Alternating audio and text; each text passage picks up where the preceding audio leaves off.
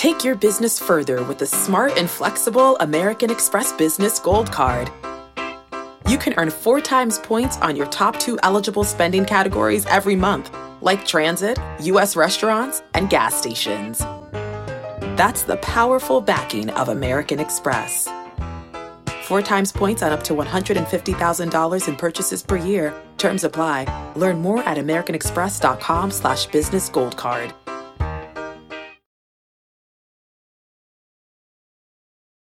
Welcome to the Fantasy Baseball Today podcast from CBS Sports. High drive, center field, hit the wall, grand slam. This is magnificent. Got a fantasy question? Email fantasybaseball@cbsi.com. Get ready to win your league. Where fantasy becomes reality. Now here's Frank, Scott, Chris, and Adam. Hey, welcome to Fantasy Baseball Today. It's August 4th. It's Wednesday, and that means it's time for Warriometer Wednesday. I'm Chris Towers, joined by Scott White. We're going to talk about some players we're, potentially worried about. At least find out if Scott's worried about it. That's all really anyone wants to know. We're going to look at some trade targets with, fantasy trade deadlines coming up. I'm going to ask Scott where we're at on some, kind of up and down players and Tuesday's biggest performances, including, why don't we just kick it off with, Scott, can you do me the honors of your best Susan Waldman impersonation? I think you're at this time. I've done enough. Oh my goodness gracious. My goodness gracious player. Scott, you want to go first? Well, who gets Joe Adell? I'll take Joe Adell. He's been my guy. That's fine. Joe Adell batted 6th in his season debut for the Los Angeles Angels, was called up as expected. Had a really good game. Went 3 for 4 with 3 RBI. Had a walk. Had a stolen base. 2 doubles, I believe. 1 single. Only 1 batted ball hit over 81.2 miles per hour. But that's a heck of a way to start your season for Joe Adell, and it's very promising after his notable struggles last season. Obviously, it doesn't do much to change Joe Adell's outlook, but given that he was really hot at AAA, has been hitting well the whole season, it's certainly better than most of the debuts we've seen so far this season from highly touted young players. I guess Adell's not technically a rookie anymore. I mean, Wander Franco's debut was great. That was pretty good. Jared Kelnick's second game was great. So, it doesn't mean much on its own, but, it was nice to see for sure. Yeah. And for all the time Joe Adell was up last year, let me check the game log. Okay, you can't really say it was his best game as a major leaguer so far because he did have a 2-homer game last August. But it's his first 3-hit game. Still pretty good. Yeah, definitely one of the best games of his career. I'll go so far as to say the second best game of his career. Yeah, obviously going against the Rangers. First of this year. Going against the Rangers, Jordan Lyles, not exactly the toughest level of competition, but a very good debut for a guy who, frankly, looked completely overmatched last season. Had that strikeout rate below 25%. I believe in, what was his last 25 games, Scott? I think was the number you were citing. That's all he has to do. If he can be a 25, 26% strikeout rate guy with the power that he has, and with the potential speed at least, he does kind of remind me of Byron Buxton a little bit when it comes to the stolen bases, in that he was a really efficient base stealer in the minors, but he never had huge stolen base numbers. I wonder if he might be someone who could steal more bases than he actually will, but still projects over a full season, if everything goes right, to be maybe a 25 homer, 15 stolen base guy. So, that's the kind of player we're talking about here with Joe Adell. Obviously, even before his season debut, he should have been added in most 5 outfielder leagues, and that remains true, I would imagine. Yeah, it remains true. And look, I'm not saying you shouldn't add him in a 3 outfielder league. Obviously, it's who you're cutting to pick him up, I presume, that's going to be much more painful. Yes. But it's never wrong to take a chance on upside. And I mean, Joe Adell has, I think if you're talking ceiling, 25 homers, 15 steals is probably selling him short. That's right. I mean, like in likely. the near term, not like ultimate ceiling. This is a guy who's been, probably one of the 3 best prospects in baseball going back to 2019. Right. Scott, what about your oh my goodness gracious player? You got someone for us? Well, I'm going to go with somebody who also made his 2021 debut, and in fact his major league debut, and that is Yankees starting pitcher Luis Gil. Gil. Looks like Gil, but it's Gil. And he shut down the Orioles over 6 innings in his major league debut, walked 1, struck out 6. Mighty Orioles lineup. Well, you see what they did to... I mean, look. Who was it just the day before? Oh, Andrew Heaney. It doesn't matter who you're facing. If your first major league start looks like this, it's a good one. Yeah, no, it's great. And like the stuff is definitely measures up. He hit 98.5 on his fastball. It's a high spin fastball over 2,400 RPM. It would be one of the, if he sustains that, it'll be one of the highest spin fastballs in the majors. So definitely good stuff. He has a slider. He has a changeup. So well-rounded arsenal here. 23 years old. So it's not like, it's not like they pushed him to get him up here at a crazy young age. Inconsistent minor league numbers. In fact, his last 2 starts at AAA, the very last one, he gave up 6 earned runs in an inning and a third and walked 4. The one before that, 6 no-hit innings with 9 strikeouts. So, like, very up and down season. But clearly the stuff is good.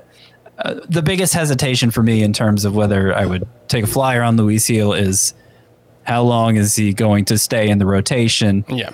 He's getting this chance because Garrett Cole's on the COVID IL. Jordan Montgomery as well. Jordan Montgomery's on the COVID IL, yes. Domingo Germán just went down with a shoulder injury. I don't think we really know the severity of that one. But even so, Luis Severino made a rehab start just today. Yep. So he's on his way back. Now, obviously, life finds a way, right? And if Luis Gil keeps pitching well, maybe there will be a path for him. But I suspect it'll be a short stay in the majors for him. With rookies this season, it's how it always starts. Ooh, ah. Later there's running and screaming. I see what you're doing. Gotta make another reference to the Bloom. Some of you younger kids may not know. Jeff Goldblum, The Lost World, Jurassic Park. I would assure you Frank does not know. I could see that, yeah. I could see Frank not knowing a reference to Jurassic Park. But I want to give him the benefit of the doubt. All right, so that was our goodness gracious players of the day. 2 players making their 2021 debuts. Jo Adell, obviously, more of a priority on waivers. But, Luis Gil, if you play in a deeper league, especially AL only, definitely worth a flyer. We'll see if he can stick in the rotation. Let's move on to some of the injuries, news, and notes from Tuesday, starting with Eloy Jimenez was back in the lineup for the White Sox. That's a good sign. He DH'd after missing 4 days with a groin injury. So hopefully he can stay healthy moving forward. Obviously has been an issue so far this season. Jacob deGrom says his current elbow issue is different from the forearm tightness he felt earlier in the season, and that this is the first time his elbow has actually hurt. So I guess that's good news. Sounds like bad news to me. It sounded like he was trying to spin it as good news, but certainly not how I took it. He does expect to pitch again this season, but, we'll see. Trey Turner, who's on the COVID-19 IL, will join the Dodgers on Friday, but may not be activated for a few more days. He still has to clear through protocols. Jordan Montgomery, as we mentioned earlier, was placed on the COVID-19 IL after he was tested positive. Jazz Chisholm was placed on the COVID-19 IL as well. It's not clear if he tested positive or not. And Matt Barnes was placed on the COVID-19 IL, but he has tested negative, so could have just been a close contact, and sounds like he could be back within a day or 2 if everything goes right. So I think that's it for the COVID-19 IL. That is becoming increasingly an issue across the league as cases rise.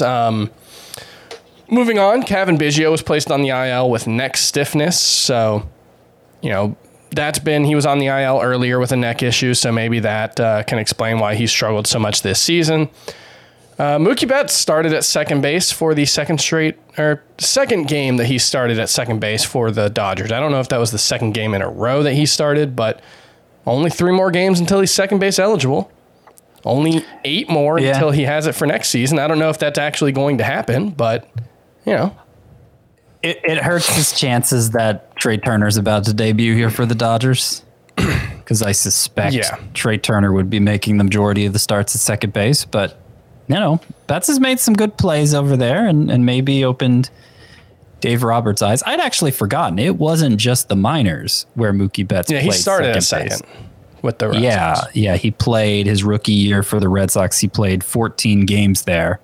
He mostly played outfield, but, got some clear exposure to that position even as a major leaguer prior to this year. All right, Rhys Hoskins was back in the lineup after missing several days with a groin injury himself, so that's good news. Trevor Roger was placed on the family medical emergency list.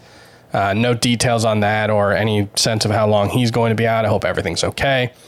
Tyler Glasnow will have Tommy John surgery on Wednesday. Andrew Benintendi left Tuesday's game with a left shoulder strain suffered while stealing a base. Kyle Freeland, pitcher for the Rockies, left after being hit by a comebacker on the foot. Tommy La Stella should be back on Wednesday. He's been out since May with hamstring injury and then a fractured thumb. Do you think he's going to play much for the Giants, though? I mean, he wasn't playing every day. Yeah. Even before he got hurt. And certainly since then, other players have had a chance to emerge and entrench themselves. So I would suspect not. I would guess it's a semi-regular role for La Stella, probably not much against lefties.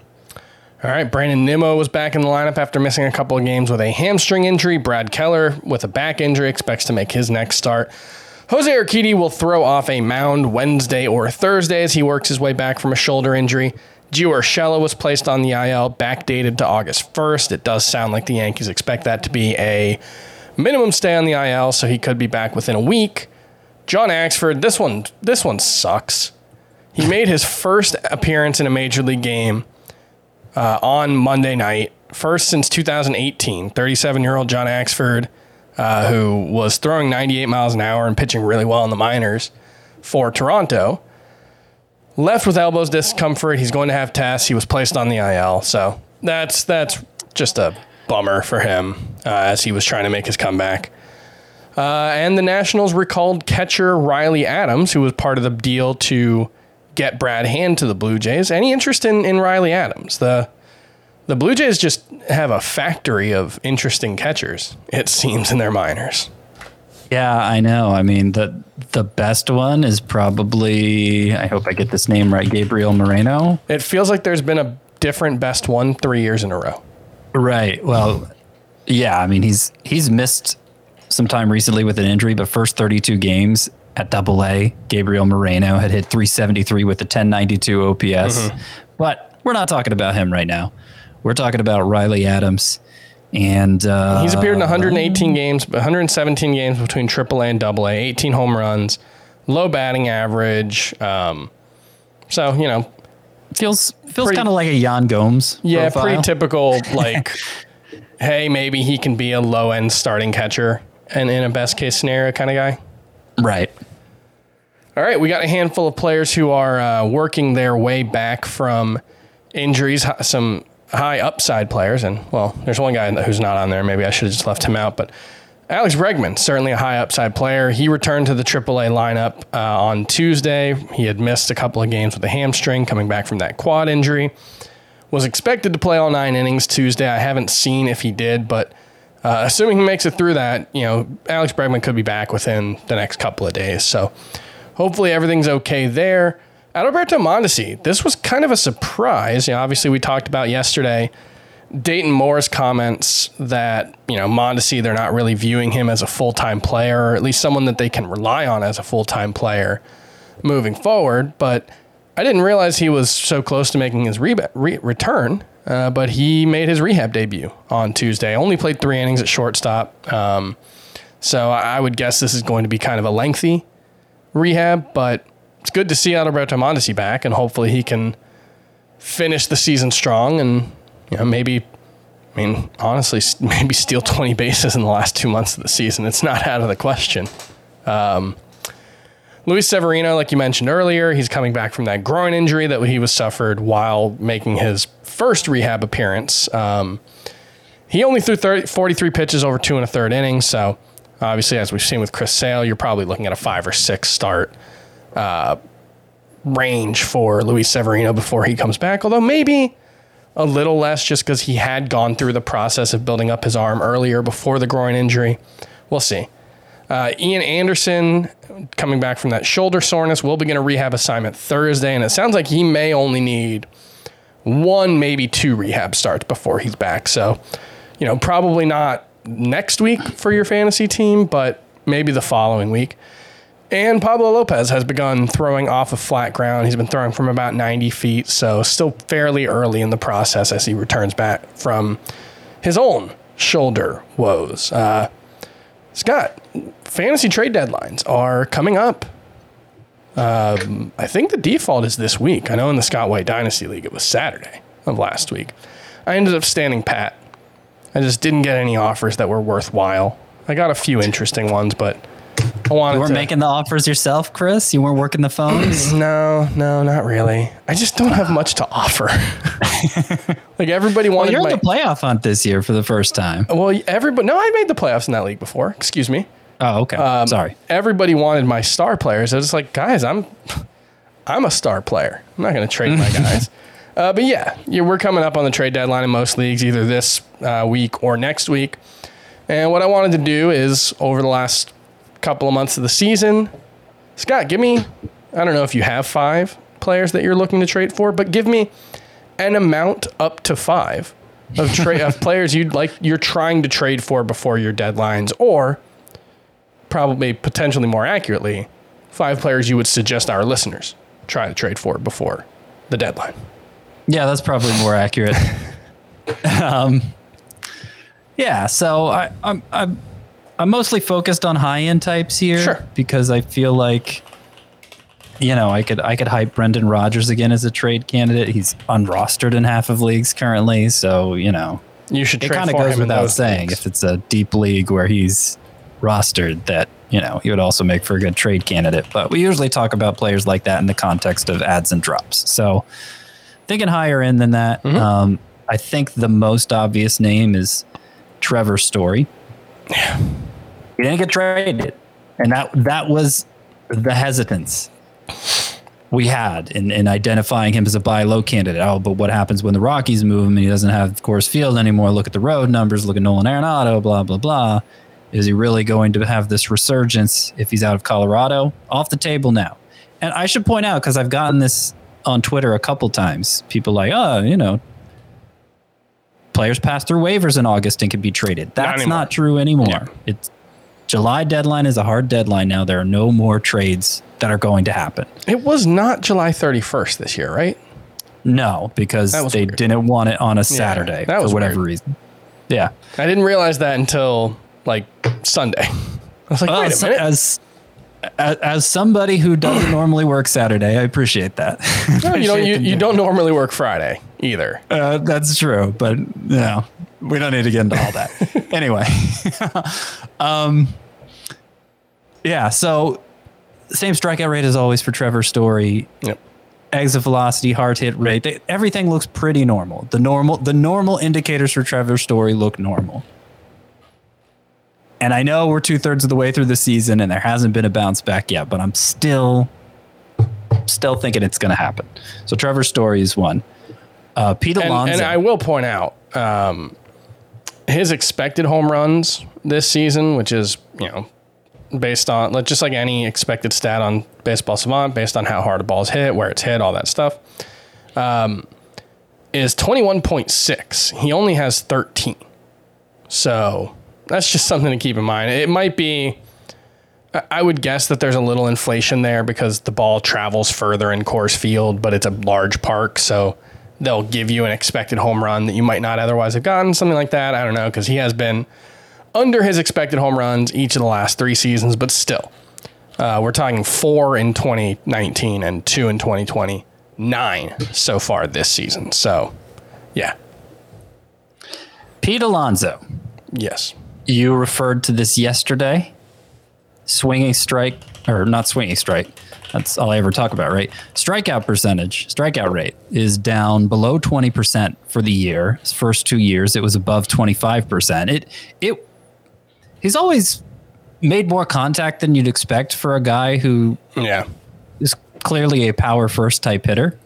But the contact rate this year is like legitimately good. Yeah, 77.7% contact rate for his career at 74%. Yeah, and he's been hot lately, but I still think there's a chance he could sustain this hot streak longer and improve his season-long numbers up to 24 home runs and 834 OPS now, batting .256. But I moved him up in my rest of season rankings at first base. I think I moved him up to 5 ahead of guys like Jose Abreu and, I mean, certainly Cody Bellinger. Cody Bellinger's way down there for me now. There's like an obvious top 4. I think it's Guerrero, Freeman, Olsen, and Muncy, and then Alonso. I slotted him right behind them. So yeah, he's a good candidate to buy here. Aaron Nola, I think the most obvious underachiever among pitchers who could clearly make a huge impact to your team. Still has an ERA over 4. The home run rate is up. The fly ball rate is up.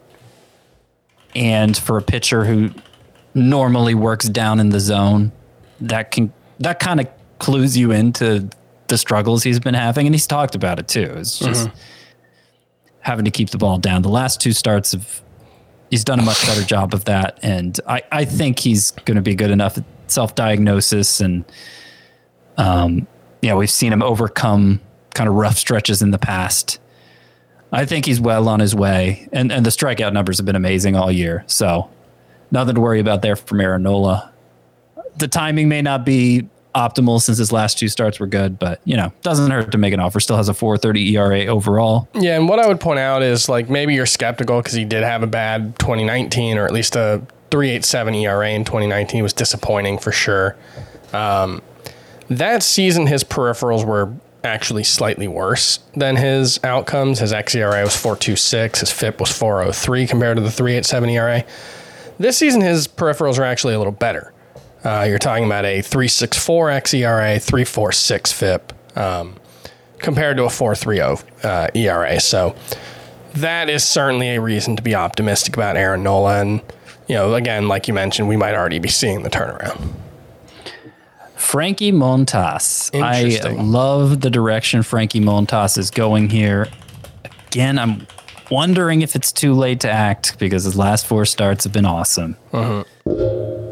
But it's less that they've been awesome than how they've been awesome. 20 plus swinging strikes in 3 of those 4 starts. His split finger fastball, which was the key to his breakout 2 years ago. It's working for him better than ever because now he's made it his primary pitch. I mean, even 34% of the time in the month of July. Even when he broke through with it in 2019, it was like his 3rd most used pitch. I mean, the volume wasn't.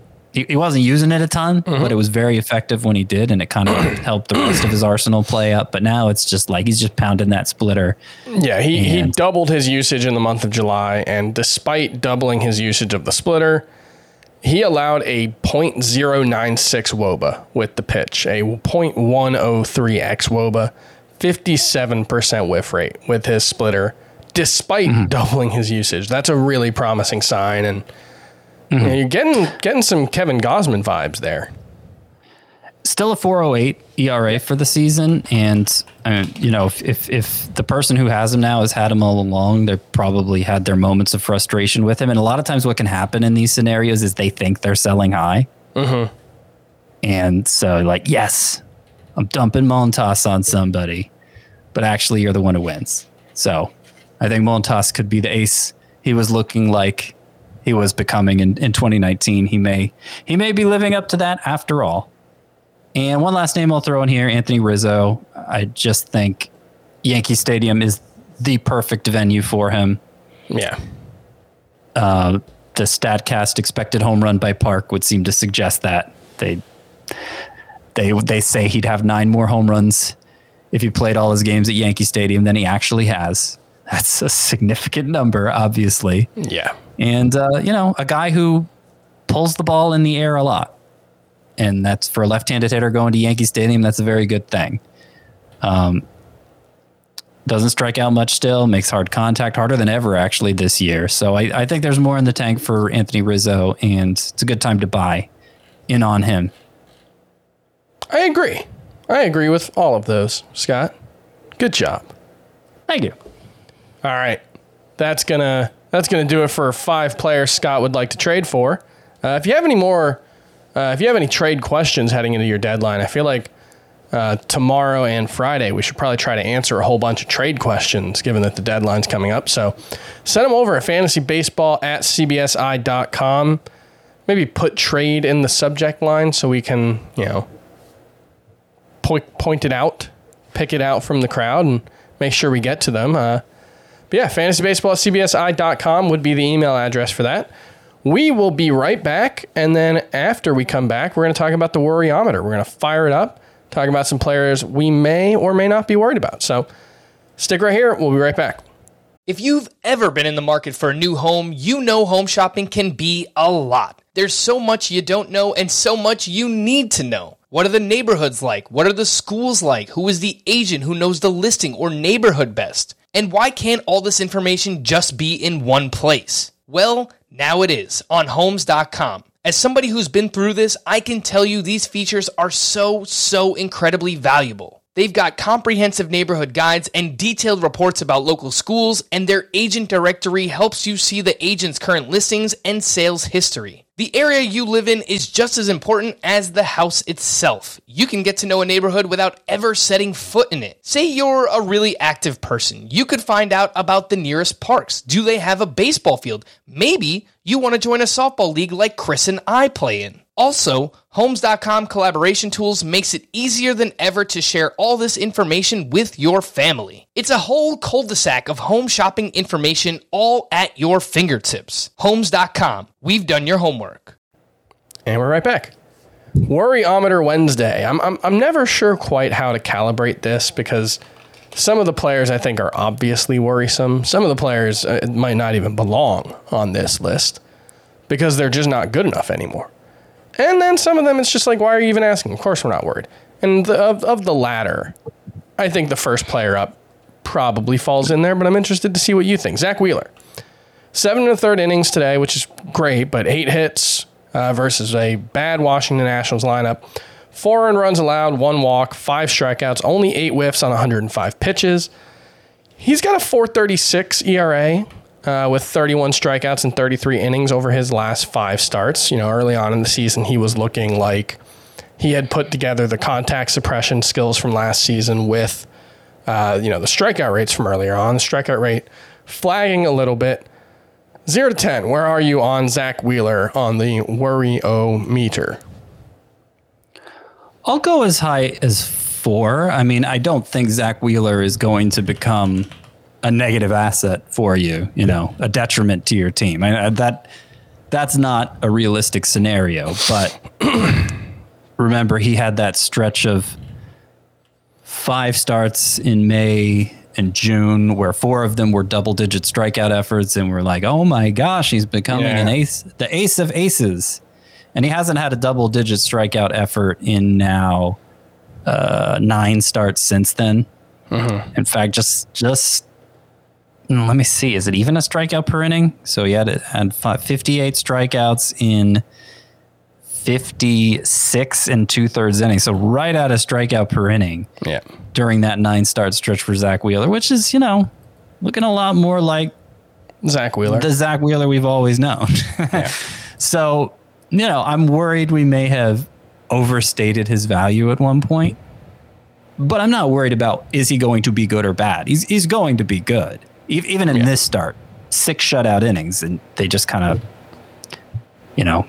if they had taken him out after the 6th inning, we wouldn't even be talking about this start right now. Yeah. One thing that you can see with Zach Wheeler is his whiff rates have gone down as the season has gone on. I mean, in May, his curveball had a 65% whiff rate, which is just ridiculous and was totally unsustainable. He settled in around 41% with that pitch over the last, in June and July. But July, he had his lowest whiff rate for his slider, his lowest whiff rate with his changeup since April. He had his second lowest whiff rate with his four-seam fastball. So, it's just kind of like nothing looks alarming. It just everything's kind of gotten a little bit worse, which, sometimes the great start to a season turns out to be, wow, this guy is a new player.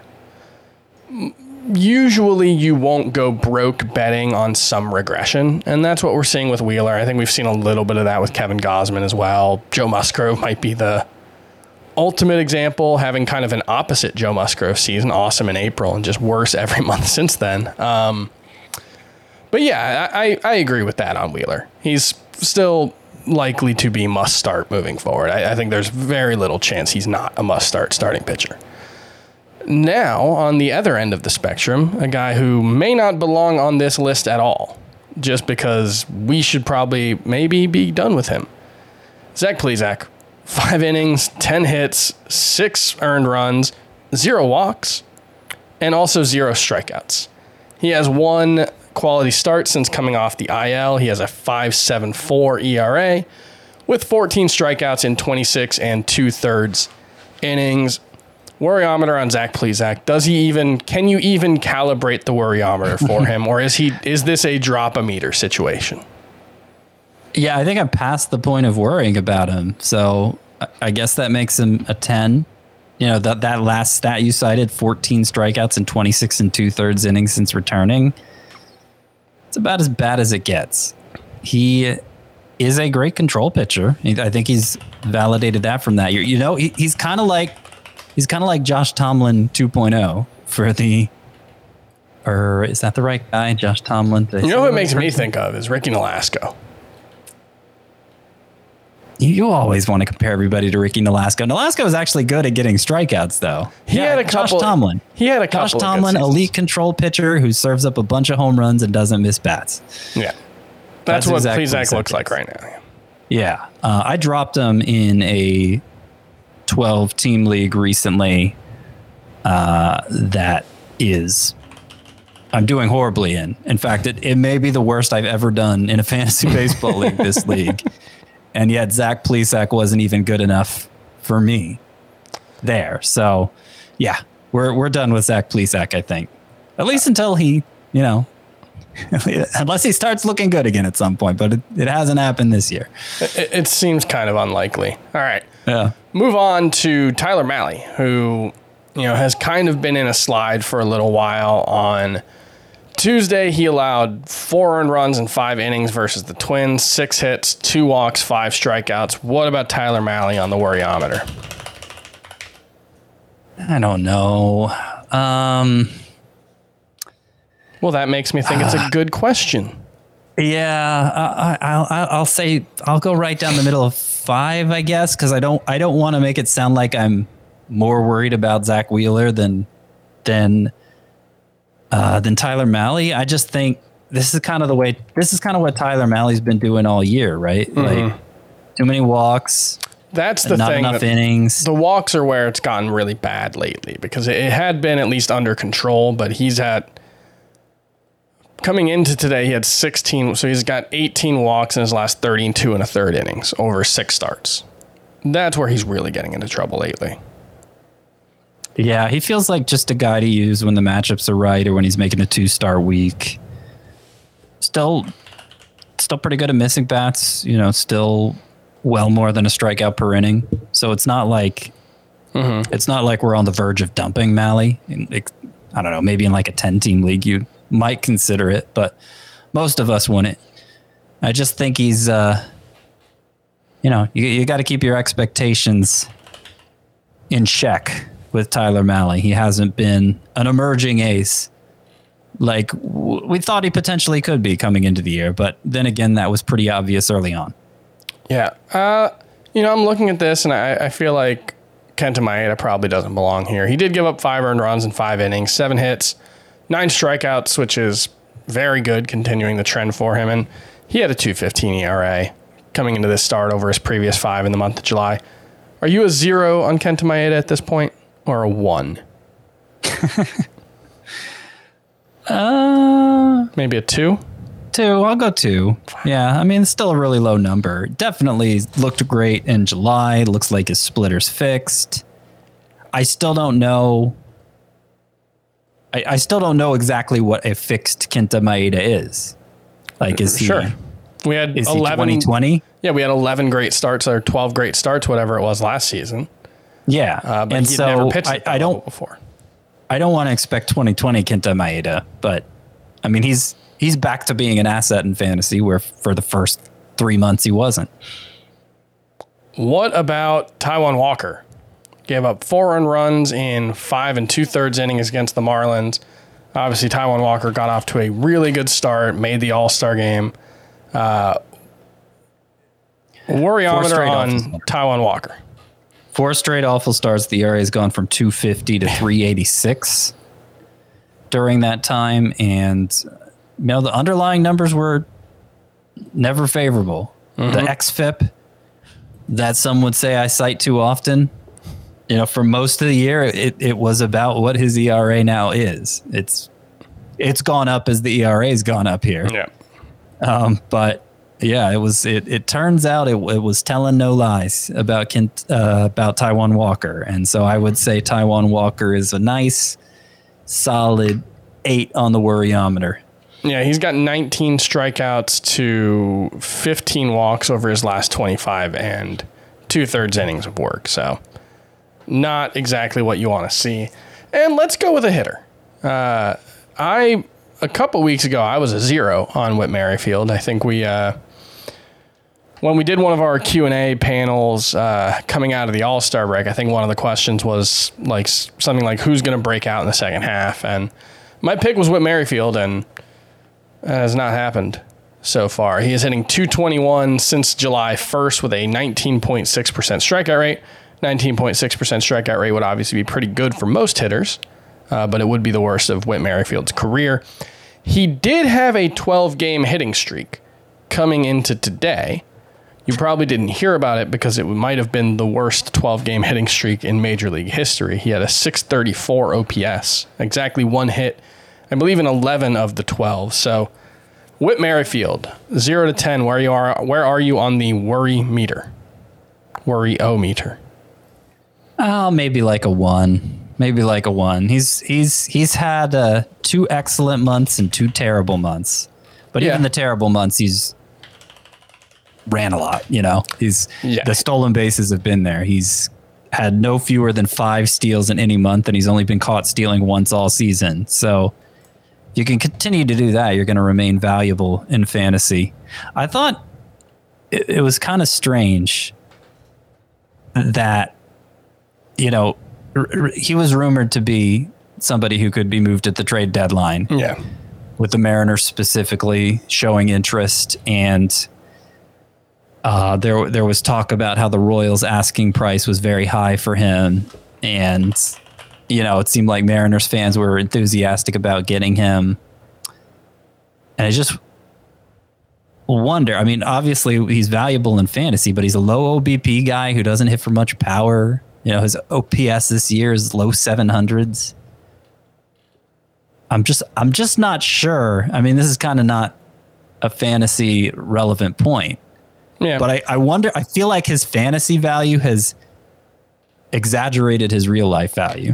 Yeah, I mean, he was a 3.6 WAR player in 2019. He's been at 3.2 in 2020 plus 2021, which is 164 games. So, solid starter. Low-level all-star player. Probably, on a team that had more deserving all-stars, maybe he doesn't make it. But, I don't know. He's a good player. He's not a great player. It is interesting. He was actually caught stealing on his very first attempt of the season. So he had a steal and a caught stealing in that game. He was caught in his first attempt. He has 27 straight steals without being caught. That's pretty impressive. Go with Merrifield. And remember 2019, I think we thought he might stop running. And He's 20 out of 30 that year. Yeah. Led the majors 2 straight seasons now, I believe. Or no, he didn't lead the majors last season. His teammate did, but he was up there. All right, so that's it for the Worryometer. Let's. I just want to take your temperature on a handful of pitchers who I feeling good. Yeah, I'm clammy. Okay. No, nobody's putting me on the IL. All right, good. So where are we at on Yusei Kikuchi? ERA's 3.89. Had a rough July, but the underlying numbers have been, I mean, really as they have been for most of his career. When things have gone bad, his underlying numbers were still pretty good. He went 6 innings, gave up 1 earned run, 6 hits, 2 walks, 5 strikeouts against the Rays on Tuesday. How do you view Yusei Kikuchi at this point? I was hoping you could tell me how to view Yusei Kikuchi. It's not just that the production has been down, the velocity's been down since the start of June. He's tweaked his pitch arsenal in some ways that I don't necessarily think have been super productive for him. He threw his cutter a lot less in the month of July, his changeup a lot more. I don't know. The problem there is the cutter has gotten hit hard recently, and so maybe that's a decent trade-off, but the overall numbers didn't really justify it, at least in the month of July. I feel like he could be one of those pitchers who just kind of has too much of an arsenal for his own good, which we talked about with Yu Darvish recently. And I think Joe Musgrove, that might be kind of his problem as well. Yeah. And, it can make him pretty inconsistent at times. The start was good. Yeah. And, overall, he's having a good season. So I think I'm still in a good place with Yusei Kikuchi, but obviously my trust in him is diminished a bit, you might say. He's now on the outer edges of the circle of trust instead of being firmly in it. He's kind of been between 45 and 55 at SP for me pretty much all season. He does have a 23.4% home run to fly ball rate, which is, I think obviously unsustainable. However, his xERA is actually slightly worse than his ERA. It was 4.28 coming into today's start. He had a 4.01 ERA, so that suggests that maybe it's not all bad luck. He does get hit pretty hard. A 10% barrel rate allowed, 91 mile per hour average exit velocity. He could be one of those guys that just, for whatever reason, underperforms, his kind of surface level numbers. So I think we're kind of at the same place we've been at with Yusei Kikuchi all along, or at least for me. I was high on him coming into the season. He's been right around 45 to 55 for pretty much the entire season for me. Where are we at on Dylan Cease, who had an extremely, extremely good start today? 23 whiffs, I think, on 100-plus pitches, 11 strikeouts, 6 innings, 1 hit allowed, 2 walks. That's coming off of a 5.33 ERA in July, and it was just his 4th quality start in 12 tries since June. Is Dylan Cease the most frustrating pitcher in baseball right now? I could see that. I can't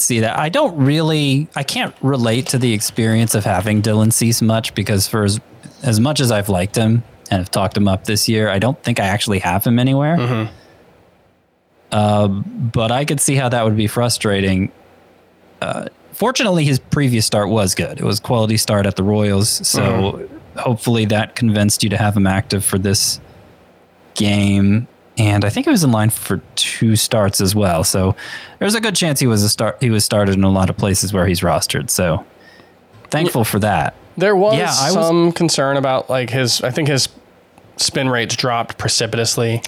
They did. They did. And they were fine today. And you can look at that and say, well, maybe that's why he struggled. But he's actually been pretty much just as consistent as he was before that. I mean, he's been above a strikeout per inning in all but 3 of his starts since the start of June. Dylan Cease has. So it's really hard to figure out.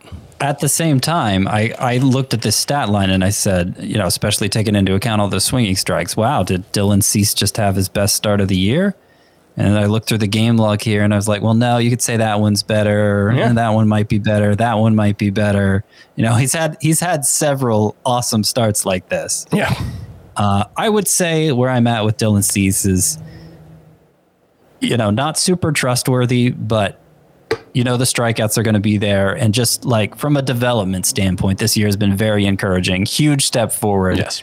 Especially compared to where we were on him last year, where he struck out less than 7 per 9. And I didn't know if he was ever going to put it together at that point. Definitely on the right track now. And Dylan Cease is going to be the reason why I'll always be interested in Mitch Keller. Yeah, I could see that. Yeah. Where are we at on Max Fried? 6 shutout innings, 7 strikeouts, 1 walk, 4 hits allowed against the Cardinals today. Had a 4.66 ERA in July with 32 strikeouts, 10 walks, and 29 innings pitched. Is Max Fried the most frustrating pitcher in baseball? No, I wouldn't say so. No? I'm in a good place with Max Fried. 3 of his last 4 starts have been great. I just mean holistically. You look at the 4.02 ERA in 2019, 2.25 in 2020, 4.32 entering this start. Obviously, it went down a little bit.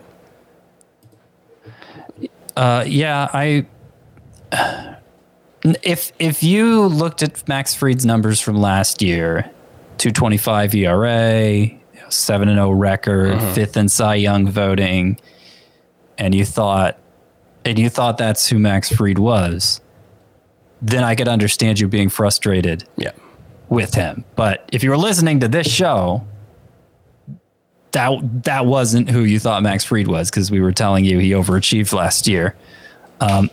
Since April, because remember, he got off to a horrible start, and then he went on the IL for like a month. So since he got back from the IL, which goes back to May 5th, he has a 3.35 ERA.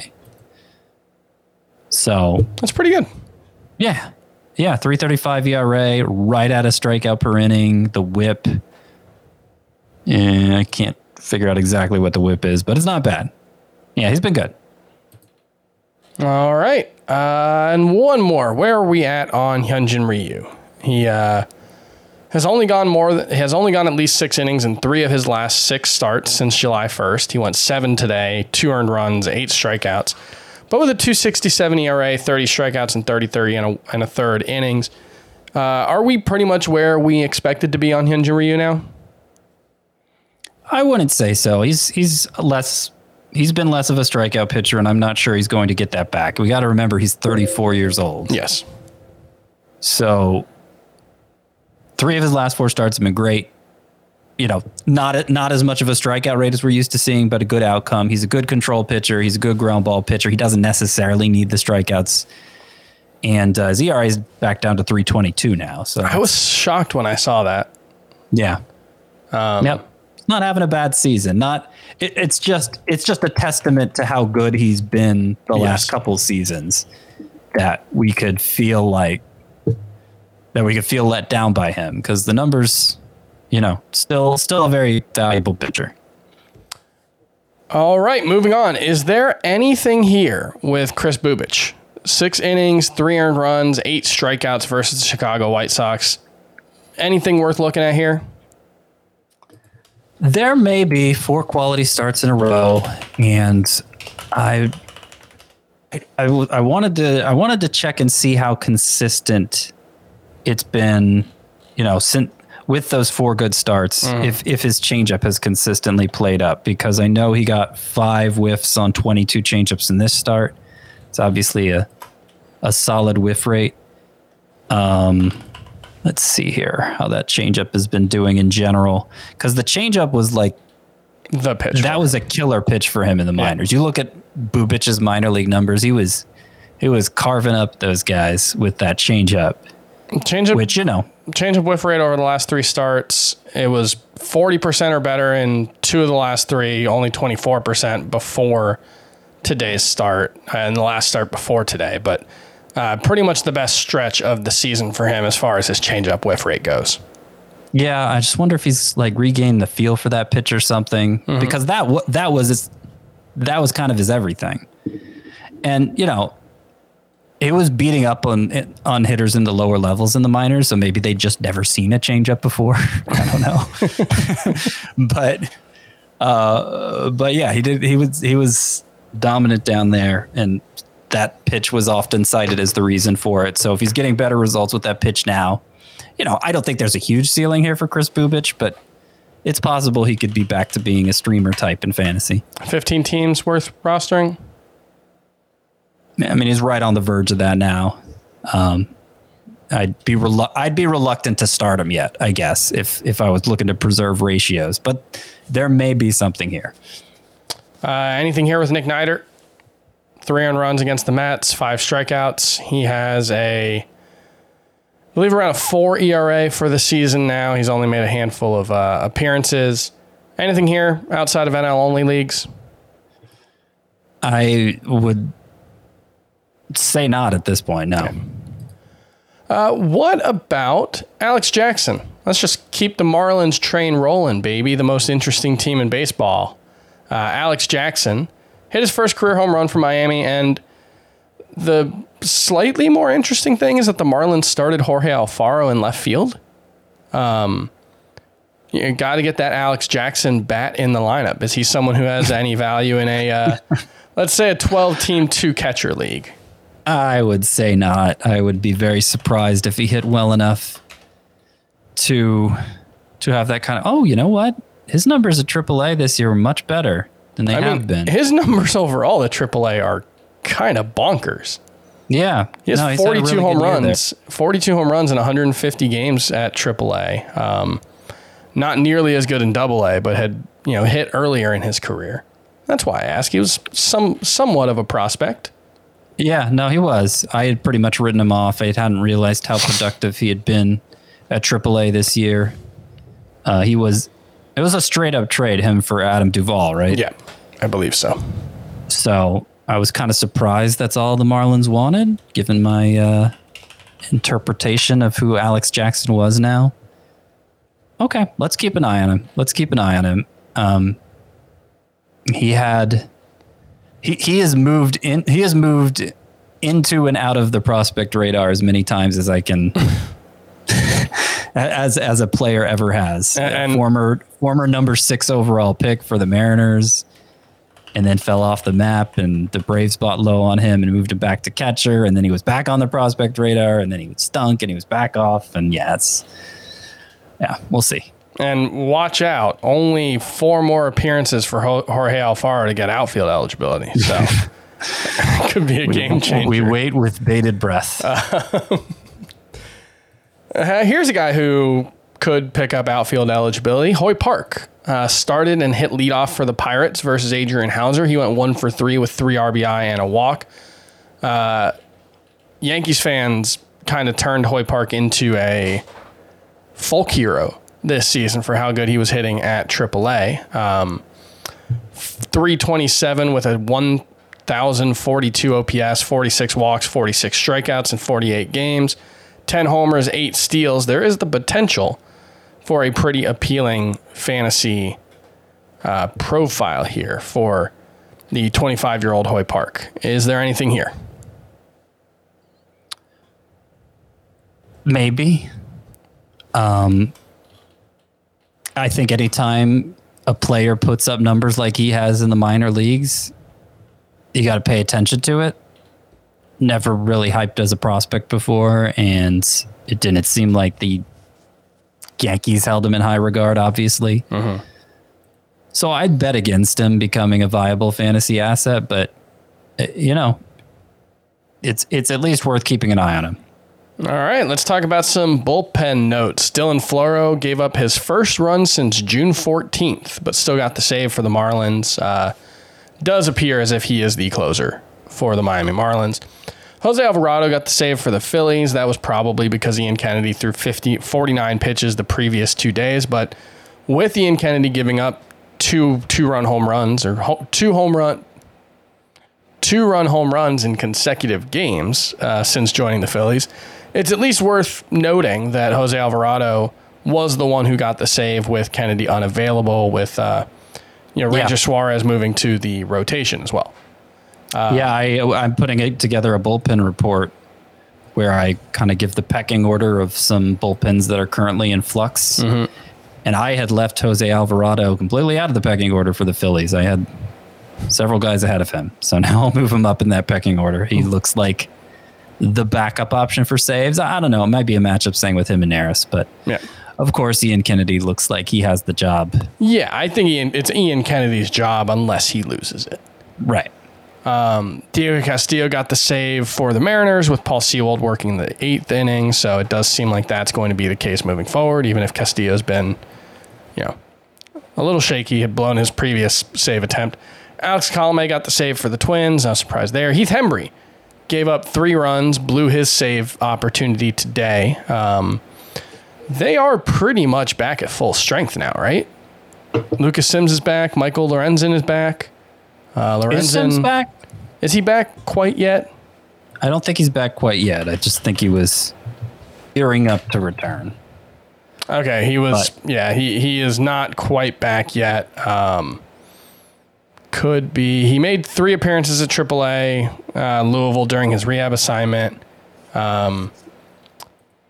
Okay, yeah. So no timetable specifically, but it seems like Lucas Sims could be back soon. So something to keep an eye on with Hembree imploding. Yeah, I would say Hembree doesn't have that job on lockdown. I mean, I wonder if Michael Givens is going to become sure. He has closer experience. This point.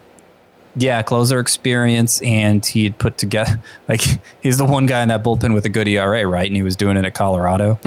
Yeah. So I'm surprised the Reds didn't do more to upgrade their bullpen. I mean, I guess their playoff chances are only so good, but it's been a mess all season, and I don't think there's no clarity in sight. Sure. All right, let's talk about some. Well, I guess we got a list of pitchers. Oh, go ahead. I did want to mention one bullpen note from the late games here. Tyler Clippard got his second save. There you go. There's nobody else in that bullpen, and Tyler Clippard is legitimately a good reliever if he is of sound body. He missed the first almost 4 months with injury. Only recently returned, but already has 2 saves. Has yet to allow an earned run. Tyler Clippard for the Diamondbacks. Yeah. We've got a list of pitchers here. I don't know how much there is to take away from anything from this list, but Patrick Corbin went 7 innings, gave up 4 earned runs, 8 strikeouts, 1 walk. It's fascinating how his velocity is kind of back at its peak. He averaged 93.7 miles per hour with his fastball. And yet he had 14 strikeouts in 26 1/3 innings in the month of July. So we were so interested in Patrick Corbin's velocity back in the spring, and it turns out it doesn't matter. He's just not good anymore, I guess. Well, this is the highest it's been all year, right? It was the second highest, yeah. Yeah. And he did get 14 swinging strikes, 8 strikeouts. So maybe there does become a point where it's high enough to help him. Yeah. And again, he also served up 3 home runs. So yep. I'm not eager to jump back aboard the Patrick Corbin bandwagon. Yeah, that makes sense. Adrian Hauser had a good start, 6 1/3, no hits allowed, 1 earned run. Always interesting how that happens, but you got 5 walks. That can happen. 4 strikeouts. Hauser's actually got a decent ERA. He gets a lot of ground balls, but he's pretty much just a streamer, right? Yeah. Too many walks, high whip, not enough innings generally. All right. That's it for Hauser. Let's talk about some hitters. I was disappointed in Luis Patino's follow-up performance. Yeah. I would point that out, especially since it came against the Mariners, and you know how it is against the Mariners. He could have thrown a no-hitter. 3 earned runs in 5 innings, 5 hits, 2 walks, only 3 strikeouts in that one. Yeah. Yeah, so I put in some pretty big bids for Patino in the leagues where he was available this weekend. I didn't win him in all of them. I got outbid in some. So I'm not eager to turn around to drop him right away. He's still got 12 whiffs on 100 pitches, 12 swinging strikes. So, kind of like with Touki Toussaint, I give him a little bit of a leash. There does seem to be potential here. Sure. All right, we'll move on to some hitters before we close out with a look at Wednesday's streamers. Abraham Toro hit another home run. That is 3 in 4 games, I believe, for him. George Springer, 2 for 4 with a home run. His 3rd in 6 games. He's got 11 hits in that span. George Springer You had to be patient with the injuries to start the season, but man, he has been, really as good as ever when he's been healthy this season. He's been incredible. Mitch Garver also as good as ever. Hit another home run today. Jonathan India, we talked a lot about yesterday, 2 for 5 with a home run today. And Jorge Soler was hitting second for the Braves, hit a home run. It does appear as if he's hitting relatively high in that lineup, which is kind of surprising. It is kind of surprising. Not exactly the guy not the type of profile you necessarily want at the beginning of the top of the lineup, but if he's going to hit up there and he's going to stay hot like he was before the trade, there's certainly some appeal there for sure.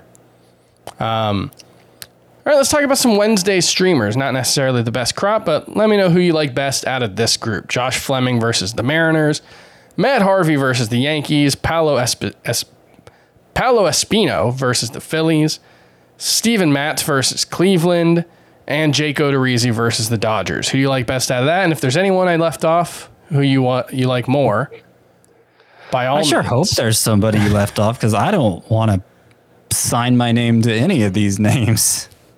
Golly. Jake Odorizzi is probably the pitcher I trust the most, but he's going against the Dodgers. I don't know, maybe Paolo Espino, who throws strikes and gives up a lot of fly balls that so far haven't turned into home runs. So, fly balls that don't leave the park are generally outs, and that's why he's a good ERA and a good whip. But I will say, I think Josh Fleming's okay.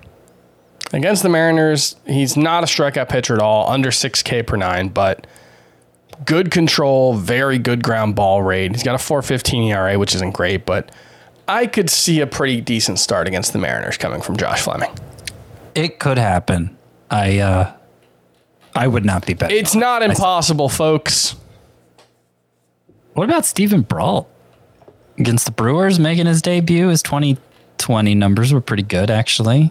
The Brewers aren't a good matchup anymore. I definitely would not want to rely on him in that one. Oh, what about Taillon against the Orioles? I wasn't sure if he qualified as a streamer. That could be good. I'm very skeptical of Taillon and his recent turnaround, but if he is available in your league, he could be worth using. I would actually say Eduardo Rodriguez is 80% rostered, so not a lot of leagues where he's out there, but he's going against Detroit. He has quite good underlying numbers and quite bad numbers. So also the roster percentage is pretty high here for Zach Thompson, but going against the Mets, I'd be okay with that. I'd say Taillon and Thompson are my favorite. They're both, there's a good chance they're not available in your league, but if they are and you're looking for a streamer, those I can at least kind of get behind. All right. That's going to do it for Wednesday's episode of Fantasy Baseball Today. We'll be back on Thursday. Man, I'm doing it again. I thought I had somewhere to go with the outro, and now I'm just rambling. So I'm just going to close it out here. Thanks for listening, Fantasy Baseball Today. We'll see you tomorrow. Bye.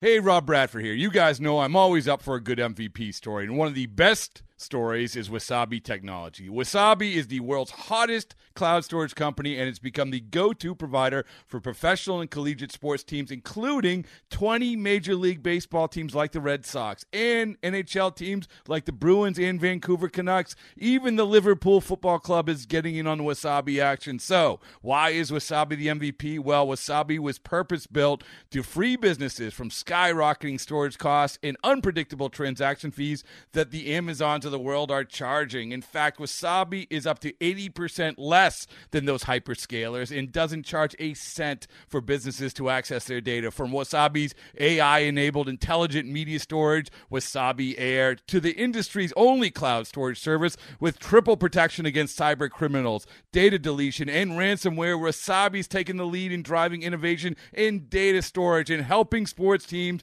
to unleash the power of their data. Wasabi, another Boston-based championship team.